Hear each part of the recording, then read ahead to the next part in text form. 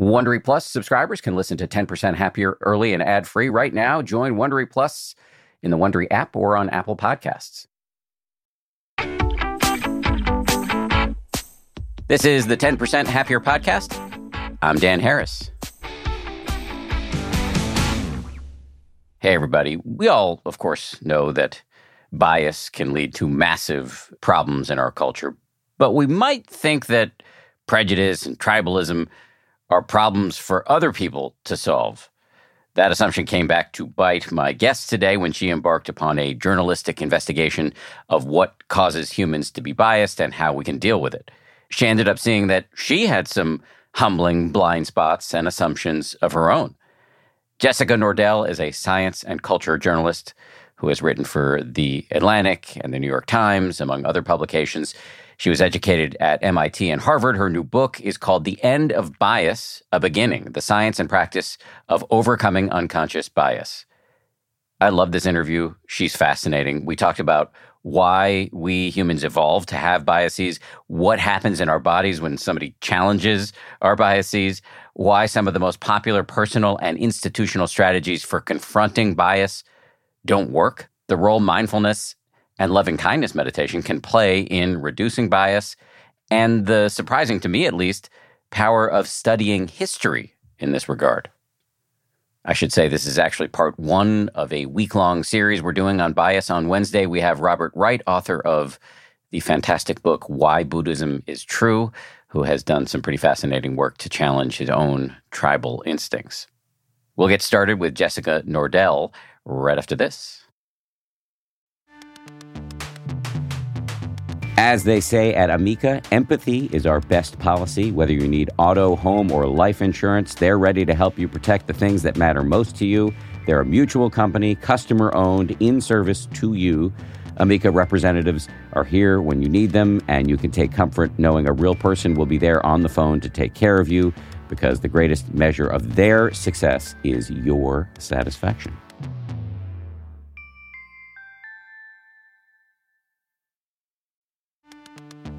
You can count on T-Mobile to help keep you connected. After investing billions to light up their network from big cities to small towns, T-Mobile is America's largest 5G network.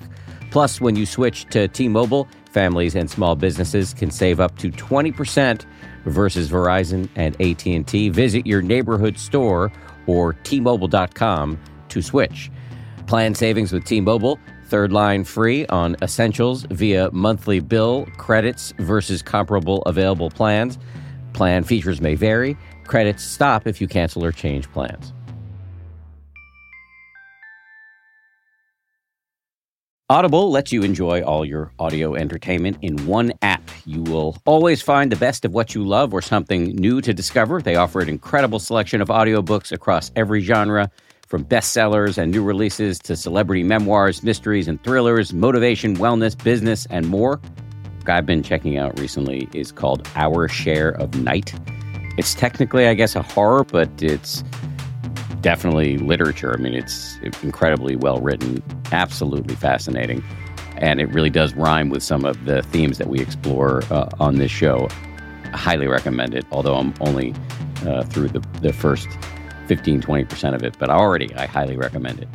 As an Audible member, you can choose one title a month to keep from the entire catalog, including the latest bestsellers and new releases.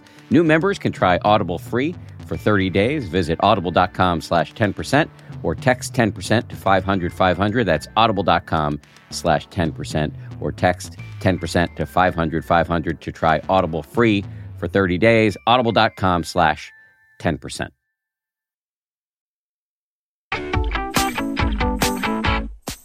Jessica Nordell, welcome to the show. Thank you so much for having me. It's a pleasure. Why and how did you get into this immense and immensely important subject of bias? You know, I think that I had been always kind of aware of being a woman and aware that my being a woman in the world was affecting the way that people were interacting with me. But it was sort of like kind of a background hum. It wasn't really something that I thought about a lot or really intensely. I think that the sort of turning point for me was when I was starting out as a journalist.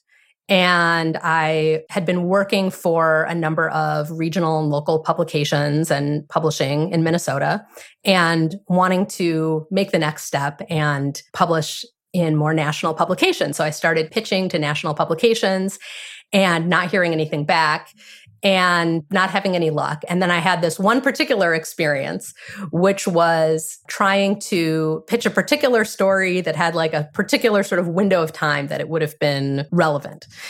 And I sent the story out, no response. And kind of in a moment of desperation, I decided to send the same pitch out under a man's name. And so I chose JD as my alias, made a new email address, new email inbox, sent out the same pitch, and the piece was accepted within a couple hours. So I was shocked, actually. I really didn't expect that it was going to work like, like a charm. And I think that's what sort of clicked my interest in bias into place. I started getting much more interested in researching kind of the psychology of it. I don't think that that editor necessarily had an overt, well-considered belief that pitches from women shouldn't be, considered as seriously as pitches from men. But nonetheless, that's what happened. And so I got much more interested in the topic really from my own experience, and it just grew from there. Your writing about the psychology of bias is fascinating. You talk about it as whenever two people meet, it's like these two edges, like two ecosystems meeting one another. And that's where bias comes into play. Yeah. I mean, I think really anytime two people come together, there's the opportunity for bias to emerge. I mean, even, you and me speaking right now, we're engaging with each other. We have this video platform so we can see each other. And we're bringing to this encounter untold numbers of expectations, ideas, associations, stereotypes that can influence the way that we're interacting. And I think one thing that's really important to think about with bias is that this isn't just me projecting my biases onto you as a passive recipient, or you projecting your biases onto me as a passive recipient. It's really an interaction. So the way I treat you affects your response to me, which in turn affects my response to you. And it becomes this kind of dynamic, complex interaction that can have really, really extreme consequences. And we're not actually, in that case, when it goes truly pear-shaped, we're not responding to one another as human beings. We're actually responding to the culture's story about the group, whatever group is operational in the moment, to which we belong. Yes. I started thinking of it as responding like more to a daydream or a hallucination than an actual person, because the culture has so many messages and so many false ideas, some true ideas, a lot of false ideas about different groups of people. And it's all in play, I think, during that interaction. In the book, you describe stereotyping as, on the one hand, a normal human activity and normal activity of the human mind, but also a kind of addiction. What do you mean by that? Yeah, so this is really interesting. There's a media scholar named Travis Dixon who says over time, stereotyping can become almost an addiction. And I think what's meant by that is that when we stereotype another person, like if I'm stereotyping you, what I'm really doing is predicting something about you. I'm predicting what you're going to say or do, how you're going to respond to me, how you're going to be in the world. And it's an expectation. So when our brains expect something or predict something, they do something very specific with what happens. So if our predictions are right, we have sort of a feeling of reward. It feels good. And if our predictions are wrong, it can be kind of unpleasant or jarring. Like there's some really interesting research by Wendy Berry Mendez, the psychologist, who found that when people interact with someone who violates a stereotype, they respond as though they're experiencing cardiovascular threat. Like it's jarring to have our expectations violated, and it's rewarding to have them confirmed. So when we have an expectation and it's correct and we get a reward, that feels good. And when it happens intermittently, that's called intermittent reward, like an intermittent reward cycle. And that becomes really addictive. So that's why our phones are addictive, right? Because we're checking social media, we're checking our inbox, and sometimes we get a ping and sometimes we don't. And that's an extremely addictive cycle. So yeah, there are some researchers who suggest that, and this is actually research that I think is under review right now, that stereotyping is actually, it fits into this intermittent reward cycle, which is like an extremely hard cycle to break. So would the kind thing for me to do as a straight white male is to be as insensitive as we stereotypically are in this interview, because that would reward whatever stereotype you might be holding, as opposed to if I'm like really sensitive and right here and present, that might give you a cardiovascular response that would be dangerous. There might be a surprise. Like if you're responding in a way that violates a stereotype, it might be a little bit surprising or uncomfortable, but I would like to get over that discomfort and enjoy the kind of sensitivity that you're offering. Absolutely. I'll do my best. I'm sort of barely civilized, so we'll see. I'm being slightly facetious here, but this is, and I know this from some limited amount of personal experience, this is really hard work when you do it on yourself. And as I understand it, this path for you has been wrenching at times. It's really difficult. Sometimes people ask, well, what can I do? How can I start down this path of trying to tackle my own biases? And what I think is the first step is self-reflection, introspection, which sounds simple, but as you know, as a meditator, it can be challenging to separate yourself from the person who's having the thoughts to the person who's observing the self having the thoughts. And observing thoughts that are in violation of who we think we are or the kinds of values that we want to uphold can be extremely wrenching. Yeah, and absolutely. I mean, every time I'm confronted with my own bias in my own mind, it's concerning, and disturbing. But I think the good news is that over time, it becomes easier to see it. Like with meditation, over time, it becomes easier to observe the practice, the habits, and the patterns of your own mind and hold those patterns more loosely and pause before acting on an immediate reaction or a kind of a reflex.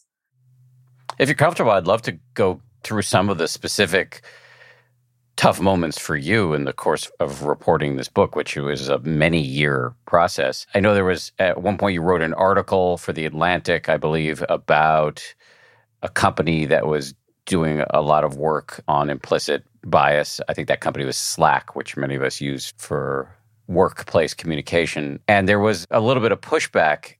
Can you tell us about how that went down for you? Yeah, so I wrote this story that looked at this particular company and their approach to trying to improve diversity in the company.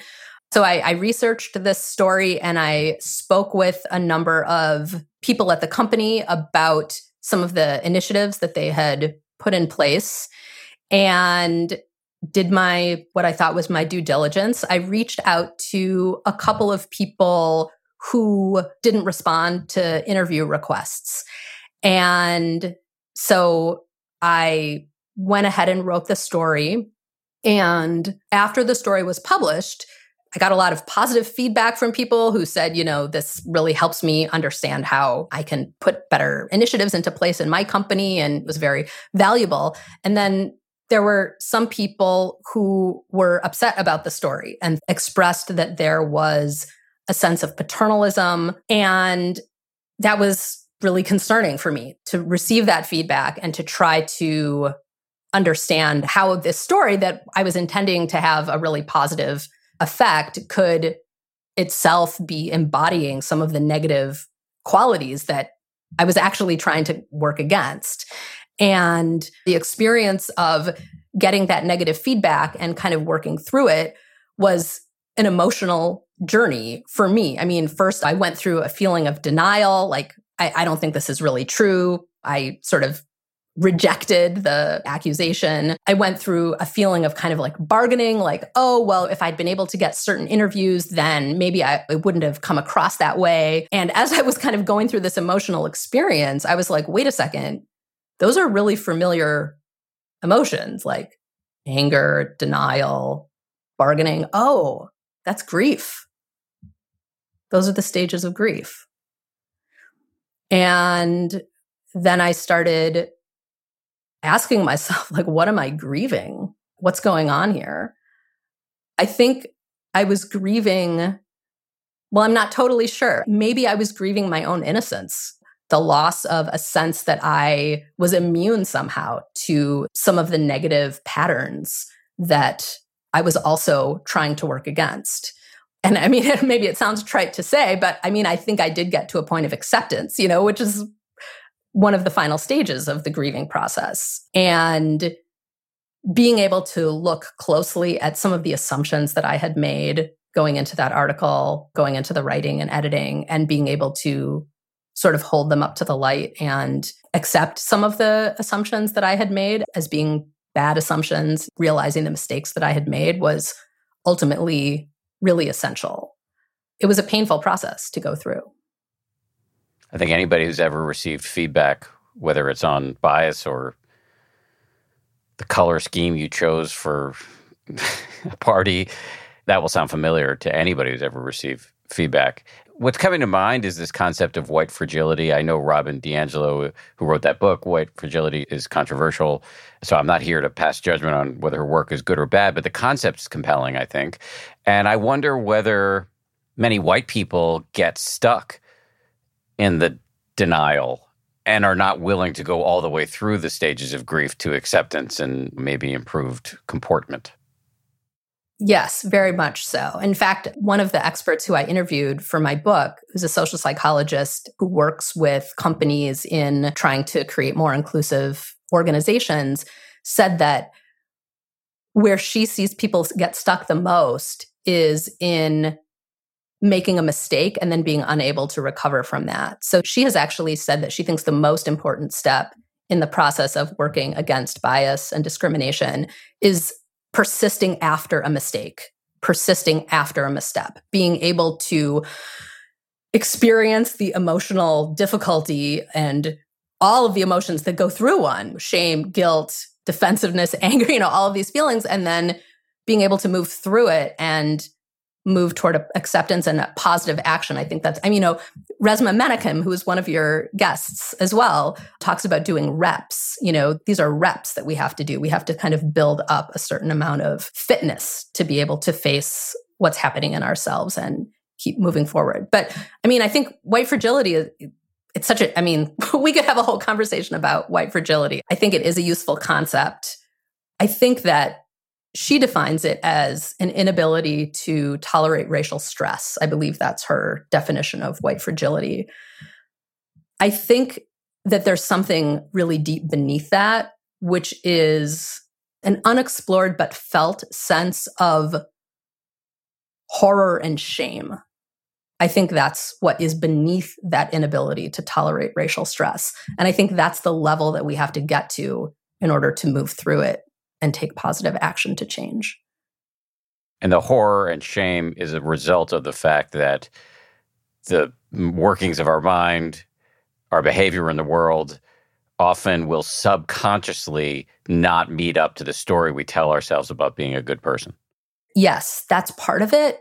I think there's also, part of my journey in writing this book was also really studying history and, the origin of some of these toxic lies that we absorb.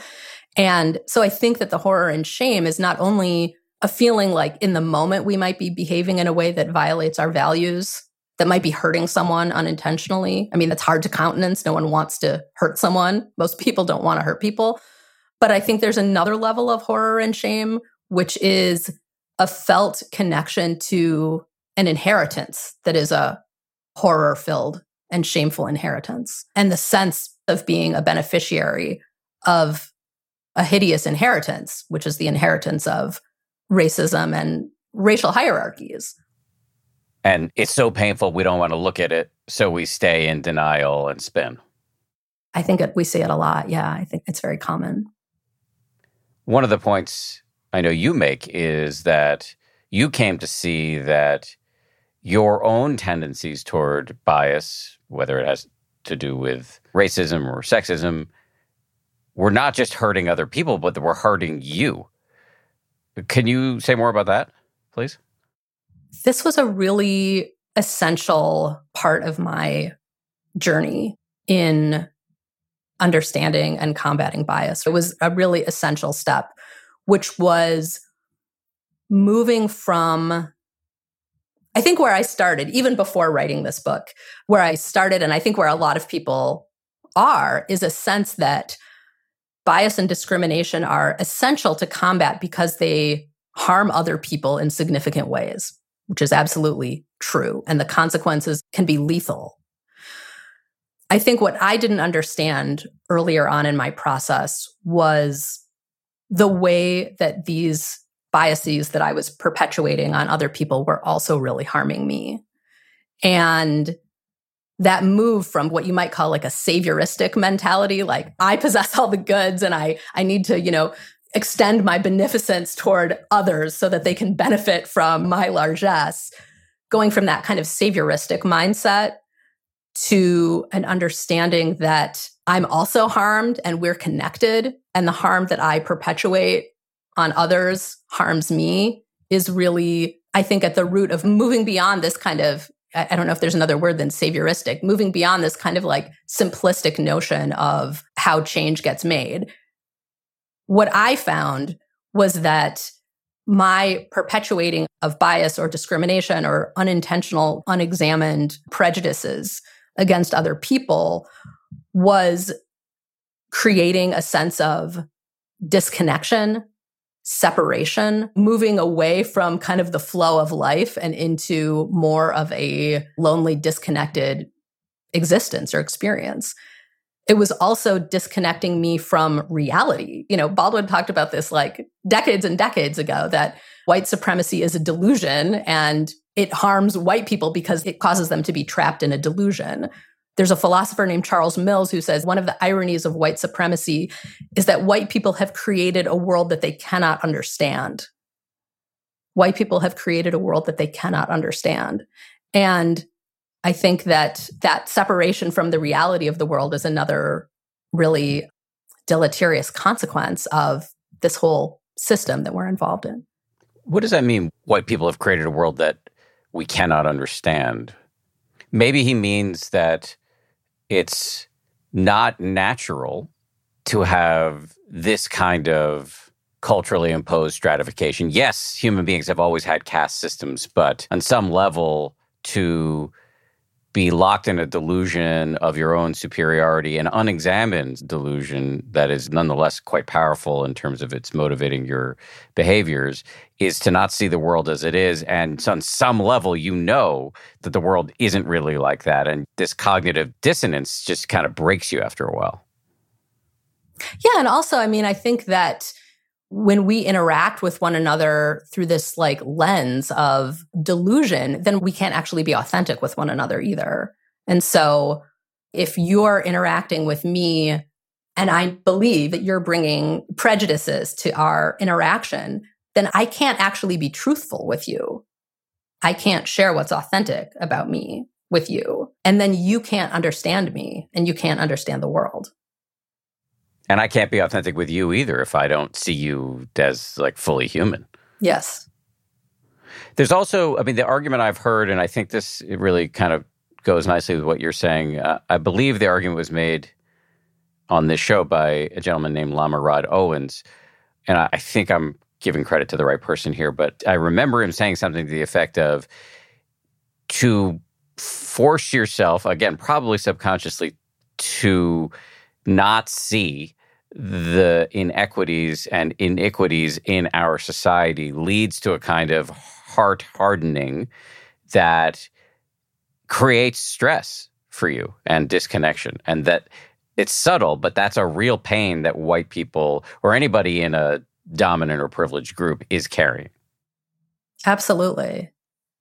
Yeah, I think that in a sense, being able to move through the world with a feeling of like comfort and ease as a white person requires the denial of others' suffering and requires what you might call a barbarous indifference to pain.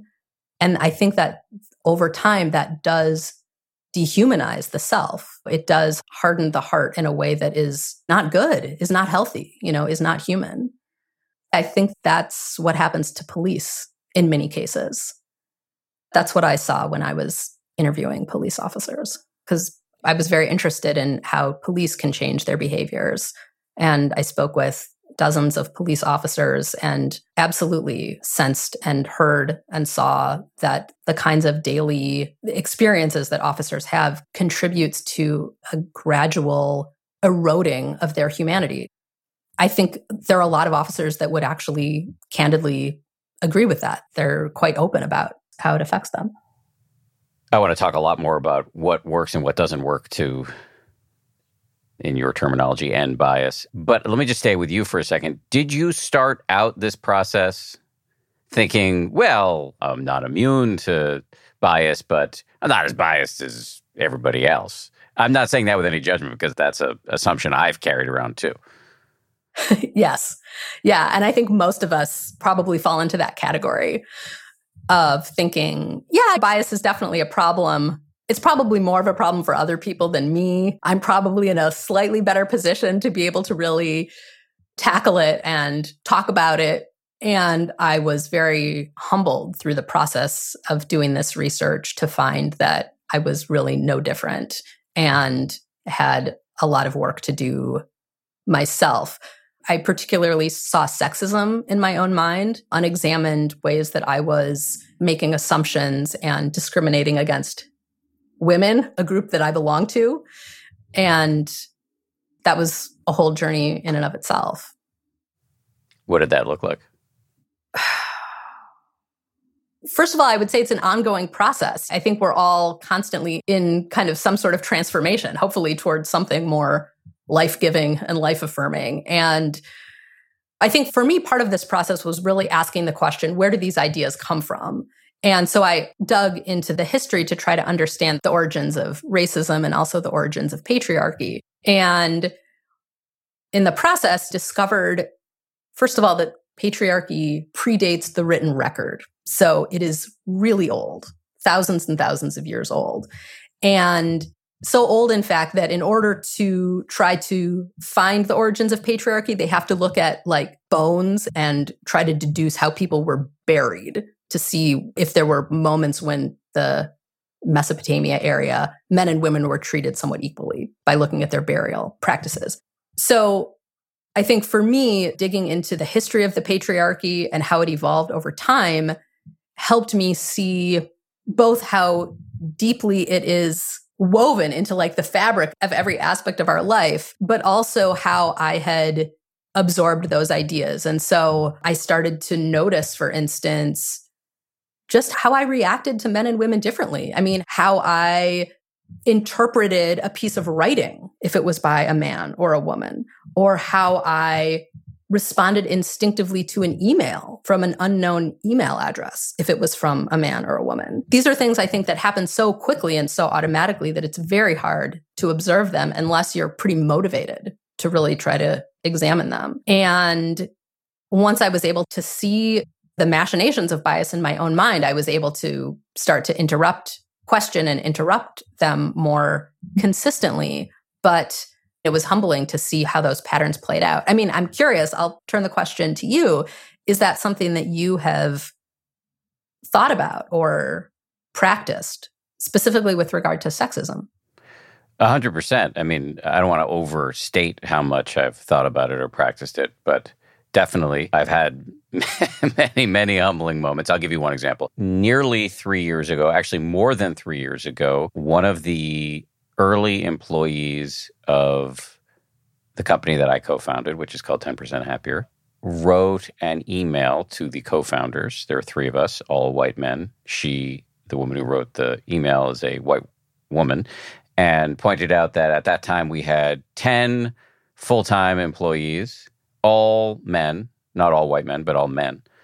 And we had a bunch of part-time employees, of which she was one, who were women, but we didn't have any full-time women. And we had at that time just made a new hire who was a white man.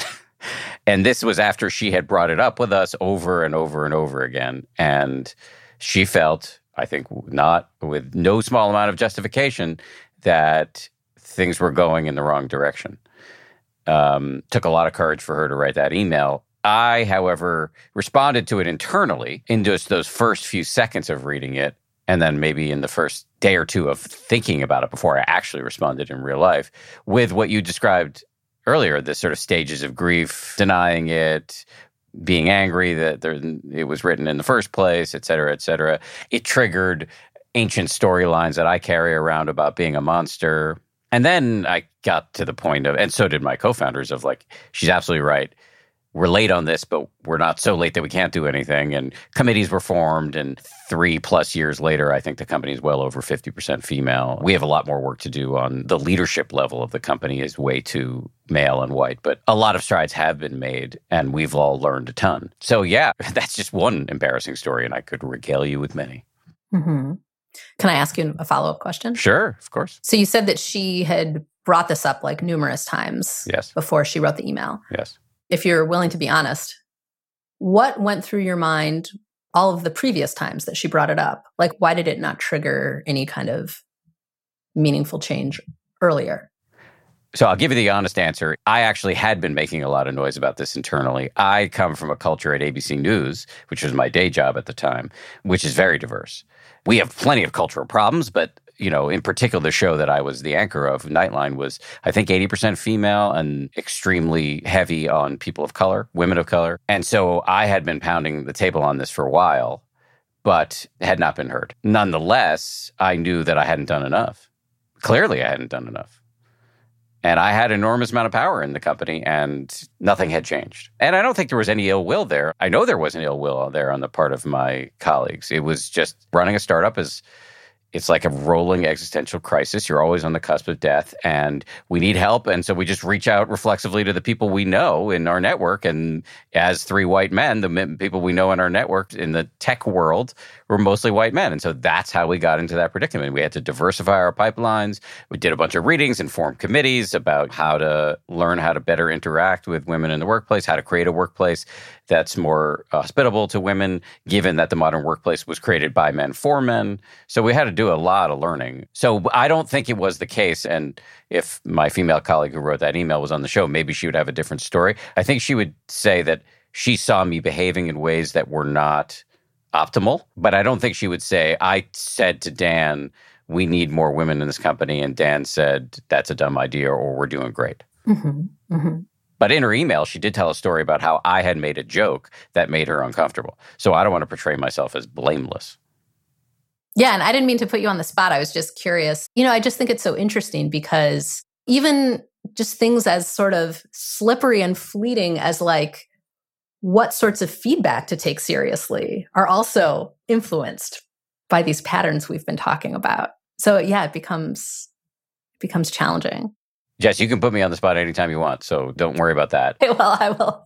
I'll take you up on it for sure. Please. No, I mean, I appreciate it because I wish I had more opportunities to talk to men about the way that gender bias plays out in their own minds. I think that in the aftermath of Me Too, one thing I feel like that was missing was really an opportunity for men to interrogate how we let this happen and look inward. And maybe it's because we have such a litigious society, people didn't feel safe to do it, or because we have a very blame and shamed society, they didn't feel emotionally safe to do it. But I appreciate the chance to talk about it because I think it can be difficult to talk about some of these patterns in an honest way. One of the difficulties for me, among many, and you listed a few, was that my mom was she's retired now, but she was a celebrated academic physician and editor at the New England Journal of Medicine, a trailblazer for women in medicine. I'm married to an incredibly impressive academic physician in a Freudian twist. And so it's just contrary to the story I tell myself about myself. And this is just echoing things you've already said in this conversation. When confronted with evidence, irrefutable evidence to the contrary, the psyche goes into crisis. Much more of my conversation with Jessica Nordell after this. This show is brought to you by BetterHelp. I got to tell you, I feel so much better when I talk about my anxiety instead of keeping it bottled up. There's an expression that I first heard from the great researcher and also Zen practitioner Robert Waldinger, never worry alone. Our temptation many times is to keep it bottled up, but the data really show that the people who do the best in life, who live the longest and are the happiest, have strong relationships with people with whom they can talk about whatever's going on in their lives. And for me, therapy is part of that. If you're thinking of starting therapy, you might give BetterHelp a try. It's entirely online, designed to be convenient, flexible, and suited to your schedule. Get it off your chest with BetterHelp. Visit BetterHelp.com/happier today to get 10% off your first month. That's BetterHelp, HELP.com/happier.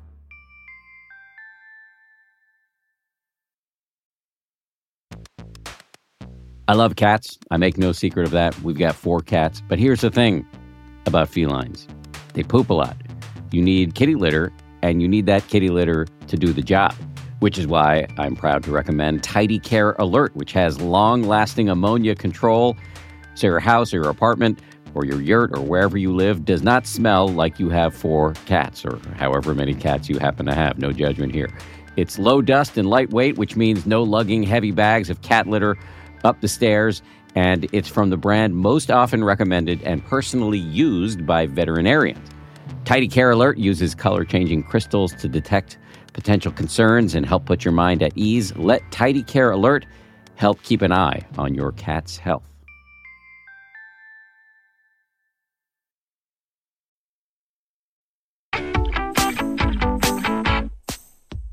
So I know this is a question you get a lot, but I'm going to ask it because I think it's really interesting. What do we do about it? 6 years of writing the book, 10 years of research, inclusive of the writing of the book. You've done a lot of homework here. What have you learned about what works and doesn't work? And we can talk about the individual and the systemic levels, but let's start with the individual level. What have you learned about what we can do to not be so owned by these culturally implanted stories that trip us up? Well, I can tell you what doesn't work to start with. What doesn't work is believing that one is objective and has no role in this. It's a very common response. And like, as you and I were just talking about earlier, to think, well, maybe that's a problem for other people, but it's probably not really a problem for me. That really doesn't work. There's research where people were asked to kind of dwell on their own objectivity and then were shown resumes with like a male name and a female name. Groups were shown the same resume, but only the name was manipulated. That was one group. And then another group was shown the resumes first and then asked about objectivity later. And the group that had first been kind of primed to think about their own objectivity showed more bias, actually, between the male and female resume choice.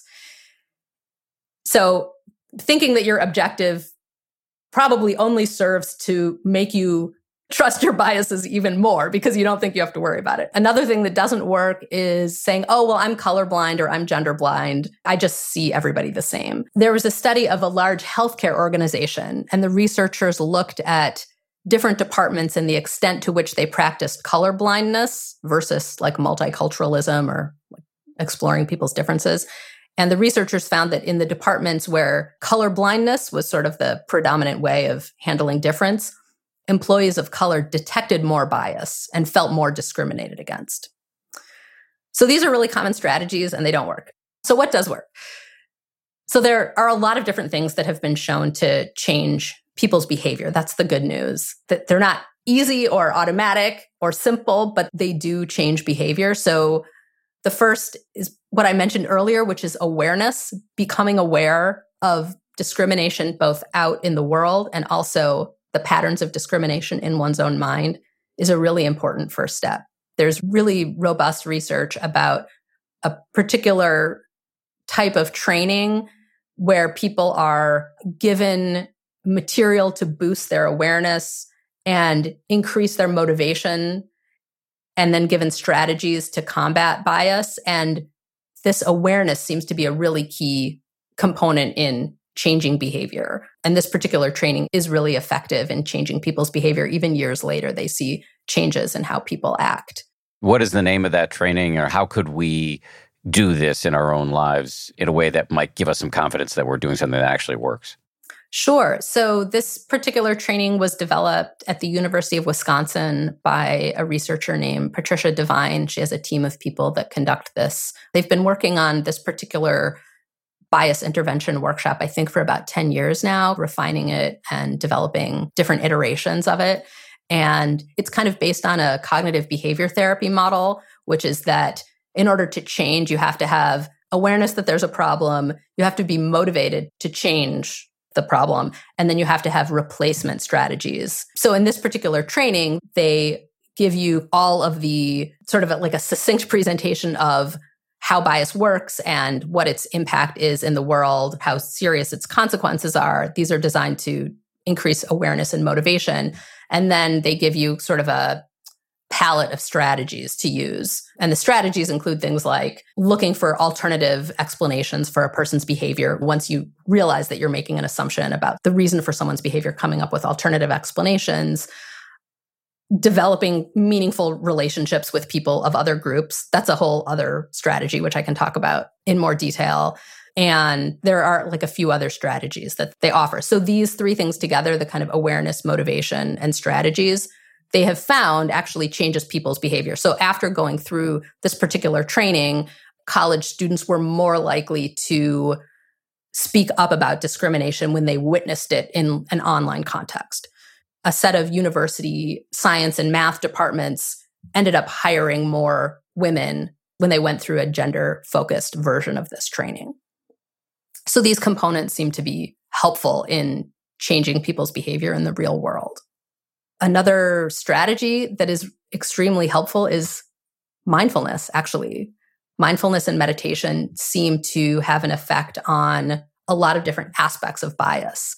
There are, I'm sure, as you know, like compassion meditation has shown to create more altruistic responses to people who are in other groups.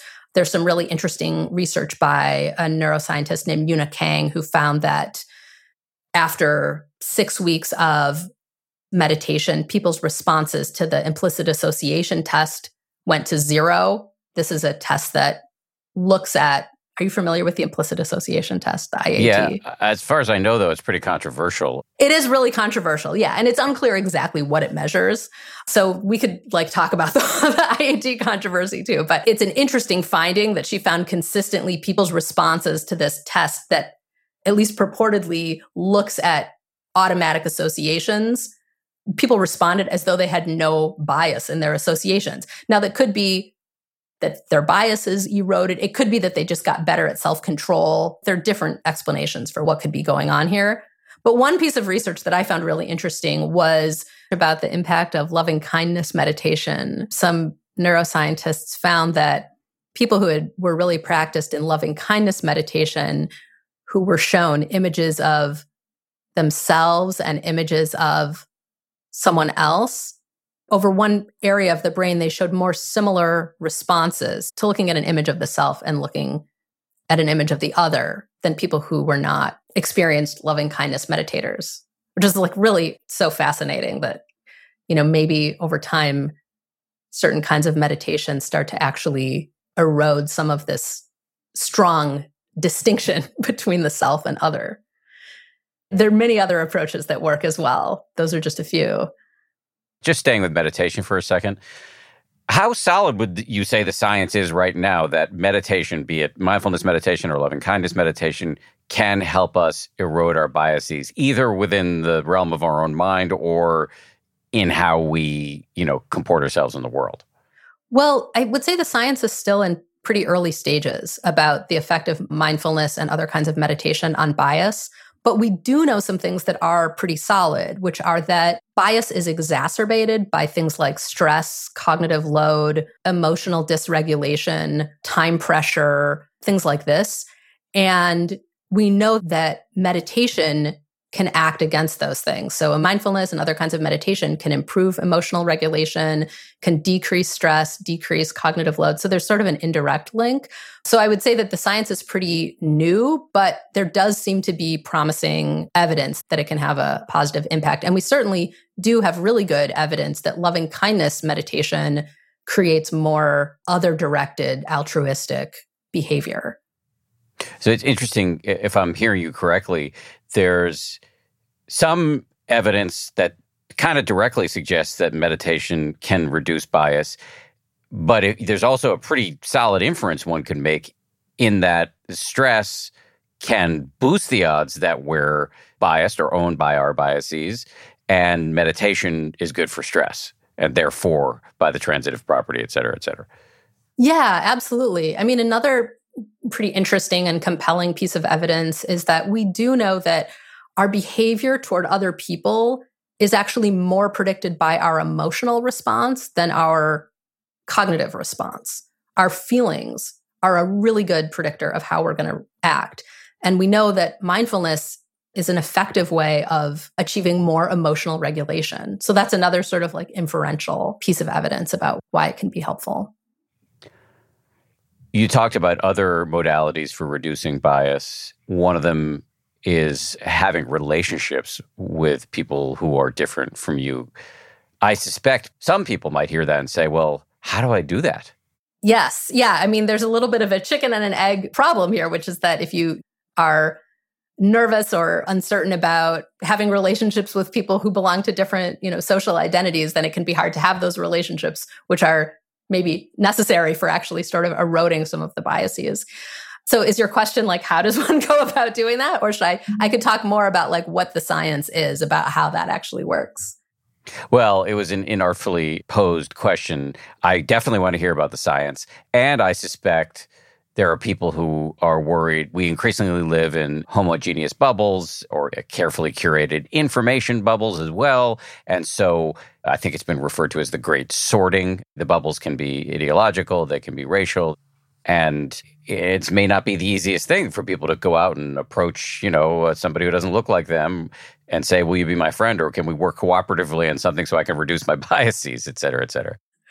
Right. And there's certainly the risk of creating some kind of perverse situation in which a person of another social identity becomes like a instrument of like self-improvement for the self. I think part of it is really being open to opportunities. I mean, many of us are confronted throughout our day-to-day with an opportunity to either move toward more homophily and homogeneity or more plurality and inclusivity. And by homophily, I mean literally love of the same. That's kind of one of the key biases that humans are susceptible to, which is when we have the opportunity to choose a person, we often choose someone who's a lot like us, whether it's hiring someone, like in the example that you gave, or choosing a friend, or choosing a kind of part of town to live in. We are drawn to that which is a lot like ourselves.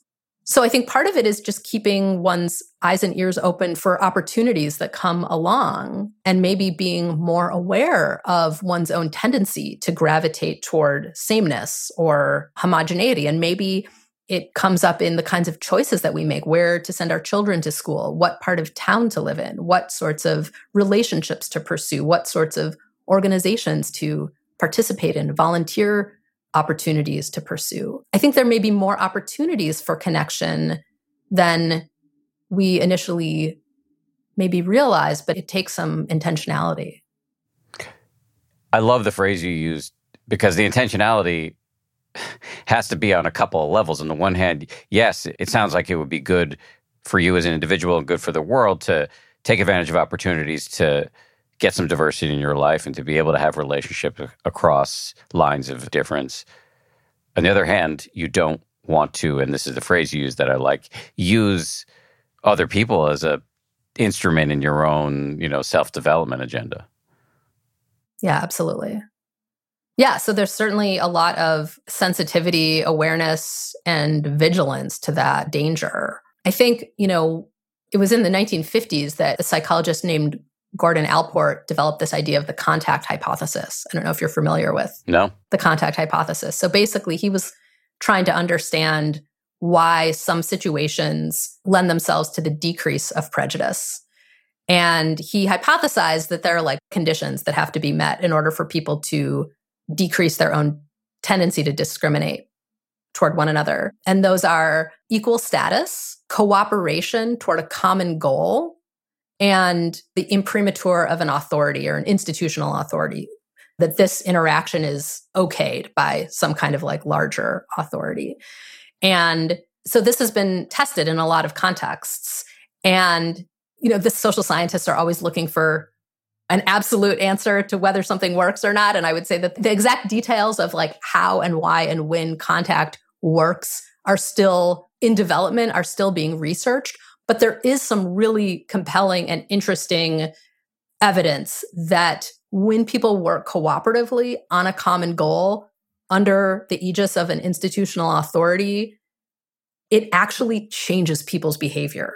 So like there's an amazing study that looked at a cricket team where men of different castes in India were team members on the same cricket team, and found that compared to men who did not share a team with members of other castes, the men who played together, worked together, collaborated together, were teammates, experienced like the entire process of being a team member with someone of a different caste, later were more likely to choose someone of a different caste as a future teammate, and were more likely to be friends with someone of a different caste.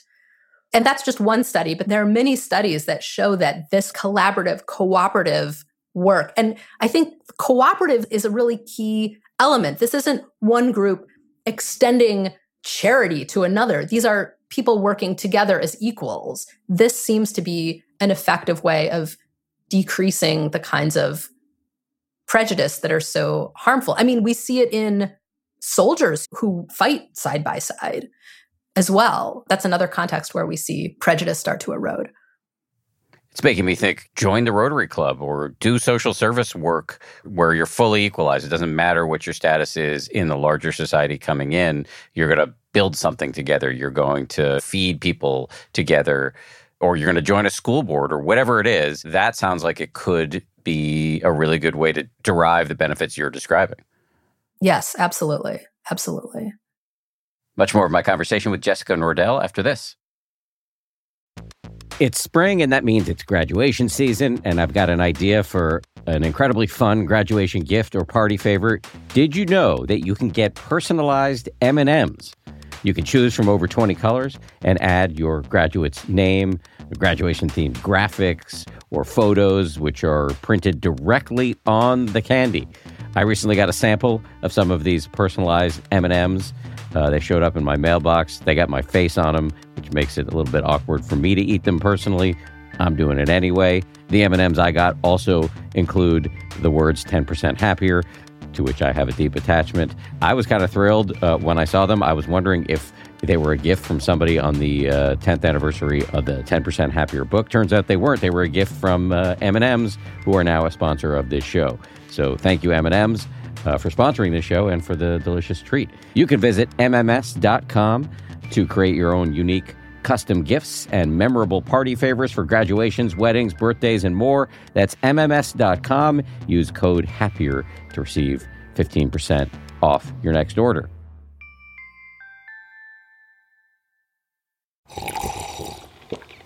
That's not just the sound of that first sip of Morning Joe. It's the sound of someone shopping for a car on Carvana from the comfort of home. That's a good blend. It's time to take it easy, like answering some easy questions to get pre-qualified for a car in minutes.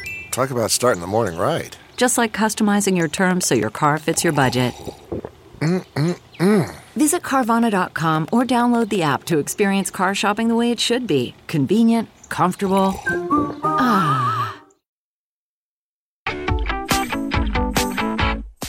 As I understand it, another thing that you recommend, and you did touch on this earlier, but I think it's worth going a little bit deeper on it now, is studying history. Yeah, I mean, there's research about this, and I can also speak from personal experience that studying history is an extremely powerful way of tackling bias. The research has to do with something called the Marley hypothesis, which is named after Bob Marley, who said, I think the quote is, "If you know your history, then you'll know where you're coming from." And a few researchers have looked at what happens when people understand more about history. I think in one study, white participants were taught about the US government's role in creating discriminatory housing policy and how this impacts housing segregation. And they later acknowledged more and understood more present-day racism than the participants who didn't gain that historical knowledge. So there's something about seeing the past that allows us to be able to connect it to the present and see the present more clearly. I found that in my own experience, reading deeply into the history of racism, the origins of racism, the history of patriarchy, the trajectory of patriarchy in society, allowed me to both see the machinations of these ideas in my own head and the way that I had inherited them, and also allowed me to hold them more lightly. I don't know if there's another way of saying that. I think it was seeing present day bias and discrimination as the legacy of a long history of toxic lies. Both allowed me to see it more clearly and also be able to let it go more. I felt its grip on me was less strong when I understood where it came from. That this is a cultural invention. This is a human invention. This is not natural. It's not ordained from above. This is something we humans created to very ill effect. And we humans have the capacity to turn it around. Seeing that cultural contingency, I think, was a really important step for me. It was an important phase in my own journey. I think that's a massively powerful and important point. And just to build on it a little bit, a friend of mine was a meditation teacher by the name of Sebene Selassie. She's been on the show a number of times. She likes to quote, I believe it's Krishnamurti, who said something to the effect of, you think you're thinking your thoughts, but actually you're thinking the culture's thoughts. And that is really helpful. You don't have to blame yourself for these horrid thoughts that are skittering through your consciousness at any given moment. And once you take the blame and the shame out of the game, then you can look at the thoughts more forthrightly and not be so owned by them. I would just add to that loving kindness meditation is really useful in terms of kind of reducing the amount of inclement weather that may be in your mind at any given moment vis-a-vis yourself. And that in my experience, I don't know if there's any data to back this up, in my experience, I'm a little less horrified. I'm a little warmer to myself in those moments where I see that I'm thinking something that's completely unfair and ungrounded. Yeah. And I think the really important addition to that is that space of possibility that opens up when we see that these are not preordained and that we have the capacity to change, that possibility is so fertile. We can actually choose another path. And I think it's incumbent on us to choose another path. I mean, we've seen the horrible consequences of not choosing another path. And so I don't want to leave it as like, we just need to feel compassionate toward ourselves and continue doing what we have always been doing. It's like, we want to feel compassion toward ourselves so that we are able to move in a direction of connection and inclusivity and fairness toward our fellow humans. I think that's undeniably true, and I'm glad you made that point. Just to sum up, and I don't know if I'm going to sum up correctly, I'll take a stab at it, and you'll correct me if I'm wrong. After an enormous amount of research on your end, it sounds like there are a number of strategies that you've found that have evidence behind them that an individual can take to reduce their bias, and those include taking a bias training that has evidence to support it, meditation, cooperating with people who are different from you, learning about history, and perhaps most importantly, you said this earlier, but I'm going to add it back here, persistence, not giving up when inevitably you screw up. Mm-hmm. Yes, absolutely. And then additionally, there are a lot of strategies that organizations can also take. You and I have talked mostly about interpersonal interactions, but if you think about how these biases can have really deleterious consequences in larger organizations, when you have a lot of people interacting with one another, that's another kind of important dimension as well. I'd love to hear a little bit about that, because I sometimes come across studies that show that these expensive corporate bias trainings are neutral to negative. But I don't have the data at my fingertips. I just recall seeing articles like that. So what does work? Yeah, I mean, there are a lot of approaches that can be effective in organizations. Looking at the practices of the organization, I think, is incredibly important. So what are the sort of policies and practices that are in place, and where is bias coming in? I think the place to start is not like, is our organization biased, but like, in what ways does bias show up in our organization? Where are these patterns happening? Because they are happening. They're happening everywhere. So where are these patterns showing up?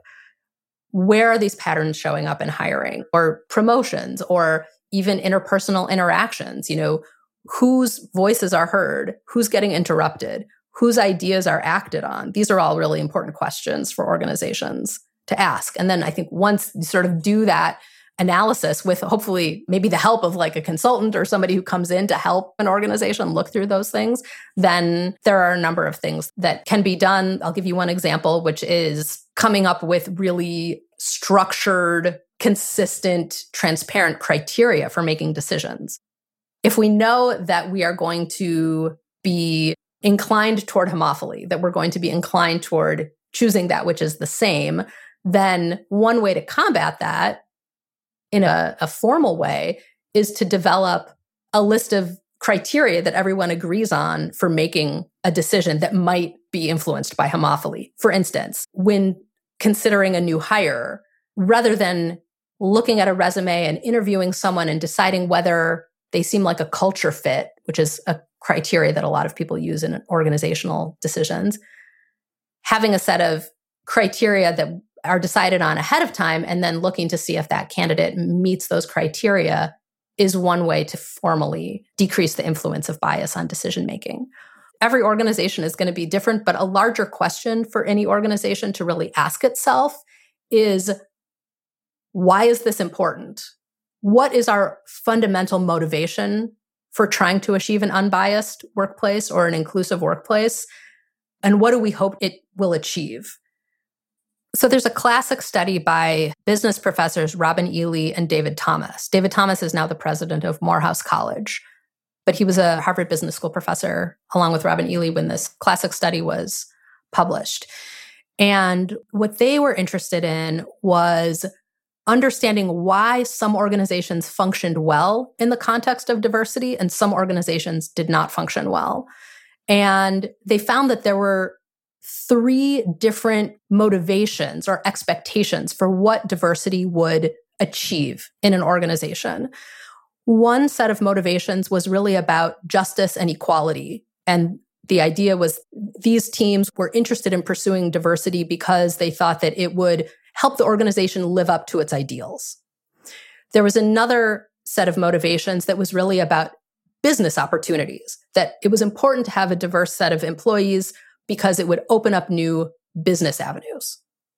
And then there was a third set of motivations, which were about the fundamental functioning of the organization. And in these teams, they felt that diversity was important because it was essential to the future of the company. It was essential to the functioning of the company to have all of these different perspectives and have them integrated well and included. And the first 2 examples, the first 2 kinds of motivations about pursuing justice and equality and opening business opportunities did not function that well, actually. It was the teams where the motivation was about the fundamental functioning of the company, teams where they believed that it was important to include everyone's ideas and make sure that everyone felt safe and that people had influence because those ideas were essential to the company, that those perspectives were essential to the future of the company.